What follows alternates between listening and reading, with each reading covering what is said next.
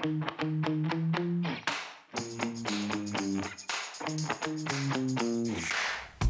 everybody. Cheryl Atkinson here. Welcome to another edition of the Cheryl Atkinson podcast on justthenews.com. As you may know, I'm a nonpartisan investigative journalist who tries to bring you news and information that others try to hide or simply don't report, or report only one side of. You can pre-order my new book, Slanted: How the News Media Taught Us to Love Censorship and Hate Journalism. You can pre-order Slanted anywhere now and show your support for this kind of journalism. Today, America's culture clash, largely happening in a few big cities and stoked by the media at the height of a presidential campaign, has reached a crescendo.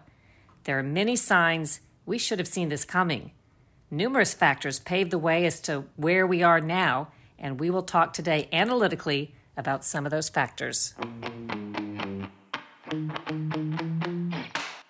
I shared this story and it almost crashed the Scoremaster website. The average person has 97 points. That's right, 97 points they can quickly add to their credit score, but they have no idea how to get there. Scoremaster, credit scientists, discovered an algorithm that super boosts credit scores. Not a few points, but 97 points fast. Imagine 97 points on top of your current credit score if you're refinancing your home, buying a car, or applying for credit. So you have okay credit and you're buying a car. If you do, go to Scoremaster first and boost your score. The average 61 points in 20 days or less. You could save $9,000 on your car loan. And if you raise your credit just the average number before applying for a home loan, you could save almost $100,000 over the life of your loan. Now that's a real savings. Scoremaster puts you in control of your finances. So enroll in minutes and see how many plus points you can add to your credit score at scoremaster.com/justnews. That's scoremaster.com/justnews. Go there now. This is a great deal.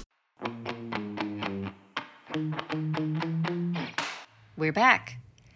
Today, the highest media coverage is generally given to alleged attacks by police, with little national news coverage quantifying the attacks against policing authorities or highlighting the inherent dangers of the job, how many times they're killed for not acting quickly enough on a routine stop when somebody happens to reach for something around his or her belt or doesn't obey strict orders and then pulls out a knife and does something dangerous against the police. Almost always, national media outlets mention a race in a story of a confrontation if a white officer is accused of impropriety against a black suspect, but rarely is race mentioned, even though it's a more frequent occurrence when an officer of any race is accused of impropriety against white suspects or other similar situations. Yes, it happens. It is mentioned in the media, but most often it happens when it's the other way around. And one thing that's interesting about this to me is this used to be verboten, at least the way I was taught in journalism school. I was taught that we were to only mention race when it is a factor in a story and that we could not presume it's a factor absent evidence or unless it was a description being given of somebody by the police. Let's say they were looking for someone who was on the run and he was a white man in his 40s with a long beard and a tattoo on his knuckles. Then we would mention race, but not when it was not a factor that had been proven to be a factor. Anyway, I realize this sounds crazy under today's practices, but under those original rules, if I had been covering the death of George Floyd, I would not have automatically said the officer was white and the suspect was black unless there were evidence of a racial component. And I would not have been allowed as a journalist to assume there was a racial component simply because of the race. It would have to have been something more tangible, such as witnesses overhearing the officer using racial slurs. It doesn't mean that this is not something that can't be reported down the road, that when a racial component is alleged or charged or evidence comes up perhaps in the background of the officer, that we wouldn't report that as a factor. It was just that simply, initially, we were taught that we were not supposed to automatically see or presume race as a factor. And part of the rationale at the time was they didn't want reporters talking about local crimes and continuously saying a white man or a black man or a Asian man committed a crime as if the race mattered in the crime or had something to do with the crime. But today we do talk about race frequently, especially when it falls one way, and there's just so many different other factors at play. But back to the notion of turning on police and authorities as a phenomenon in recent years that led us to today's climate of division and what we're seeing now, calls to defund the police, violent attacks of those who disagree with you, unlawfully taking down statues without a legal process. Well, first you can look at recent attacks on Customs and Border Protection agents, again, framed around the illegal immigration issue. There have been fairly common attacks on CBP agents. Last fiscal year, more than 600 were reported, but they get very little news coverage. On the other hand, oversized news coverage is given to any allegations against a Border Patrol agent. Not that those things shouldn't be reported. I'm not making that argument. I'm just saying and observing that an atmosphere has been created where there's a lot of sentiment stoked against the authorities when it comes to CBP. And same with ICE, Immigration and Customs Enforcement. The vocal movement to abolish ICE is a precursor to the calls to abolish the police that we're hearing now. Activists in the recent past have called ICE agents terrorists and referred to their work as terrorism. And the feds have acquiesced to protesters in many ways. For example, by limiting their arrests of illegal immigrants at courthouses, such as in family and small claims court. Obviously, this is all telling activists they can get results. By shaping the court of public opinion, they can cause official agencies, even if they don't agree, to change their practices. And maybe make it, in this case, where courthouses are kind of no-go zones for illegal immigrant arrests, where ICE agents have been barred from coming in and doing their job in some cases, depending on where they try to do it. In other words, the ICE agents are made into the bad guys, whereas the illegal immigrants who are not really technically allowed to be in the U.S. are protected. Another factor I wanted to point out is the phenomenon of sort of making it where we expect police to be social workers. There's been a great deal of effort put into the idea that police should do social work and kind of please the community and fit in rather than police the community. And again, there may be many reasons and ideas as to why this is a good thing. On the other hand, though, there are those who say some of that wastes and misuses resources to try to tell a law enforcement officer with specific training in enforcing crime that they should go into a community and spend their time striking up a basketball game with a few kids to try to get them not to hate cops. In other words, I get it, but I do think there is a question of whether that's the best use of resources. Is that what police and law enforcement officers should be doing? And maybe that's where this thought kind of dovetails a little bit with the notion of reforming police agencies.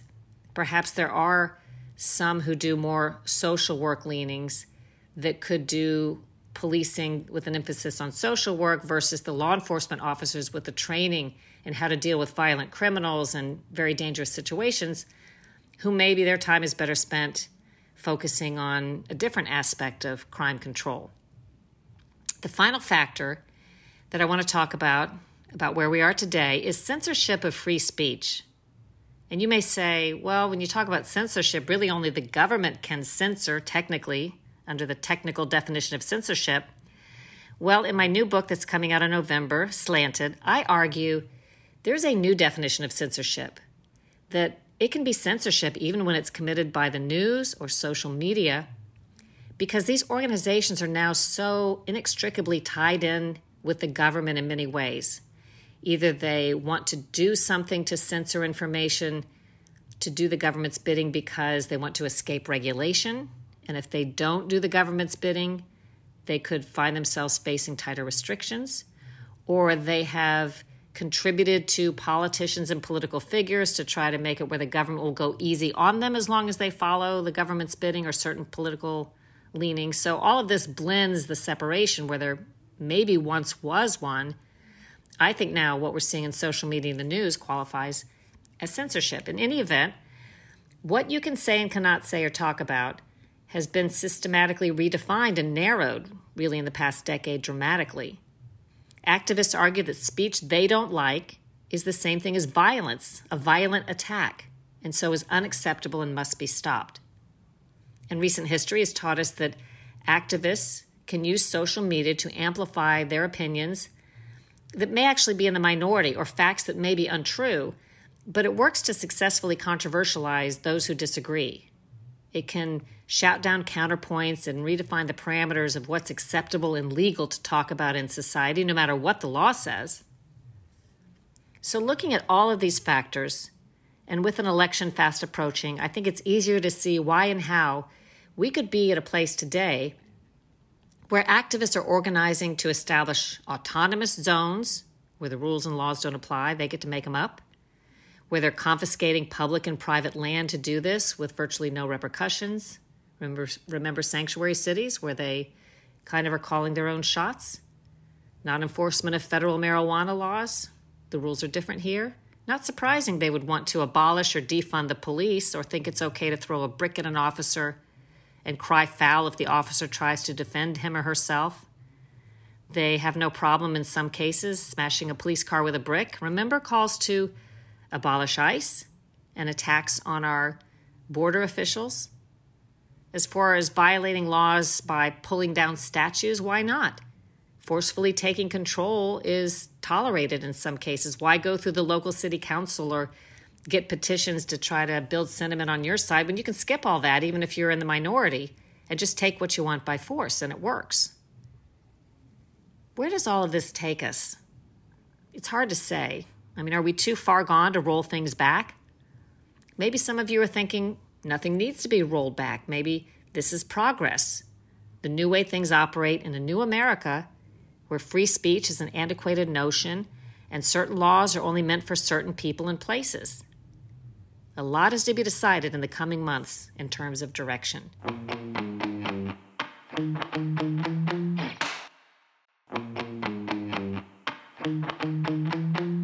I hope you enjoyed today's podcast. Check out justthenews.com and don't forget to subscribe to the Sharyl Attkisson podcast. Leave a review, share it with your friends. Same with my other podcast, Full Measure After Hours, and all of the Just the News podcasts wherever you like to listen. And you might want to sample the newest Just the News podcast with my friend Scott Rasmussen. It's called Number of the Day. And every day, Scott takes a polling number and breaks down its meaning, from who's ahead in the presidential race to how America feels about the issue of the race or the economy and a lot more. It's a good way to start your day and cut through the headlines with Number of the Day, a new podcast. You can find it on justthenews.com or wherever you like to listen. And if you like my podcast, I guarantee you're going to love my new book, Slanted: How the News Media Taught Us to Love Censorship and Hate Journalism. I hope you'll consider supporting independent journalism and pre-ordering Slanted anywhere today. Do your own research, make up your own mind, think for yourself.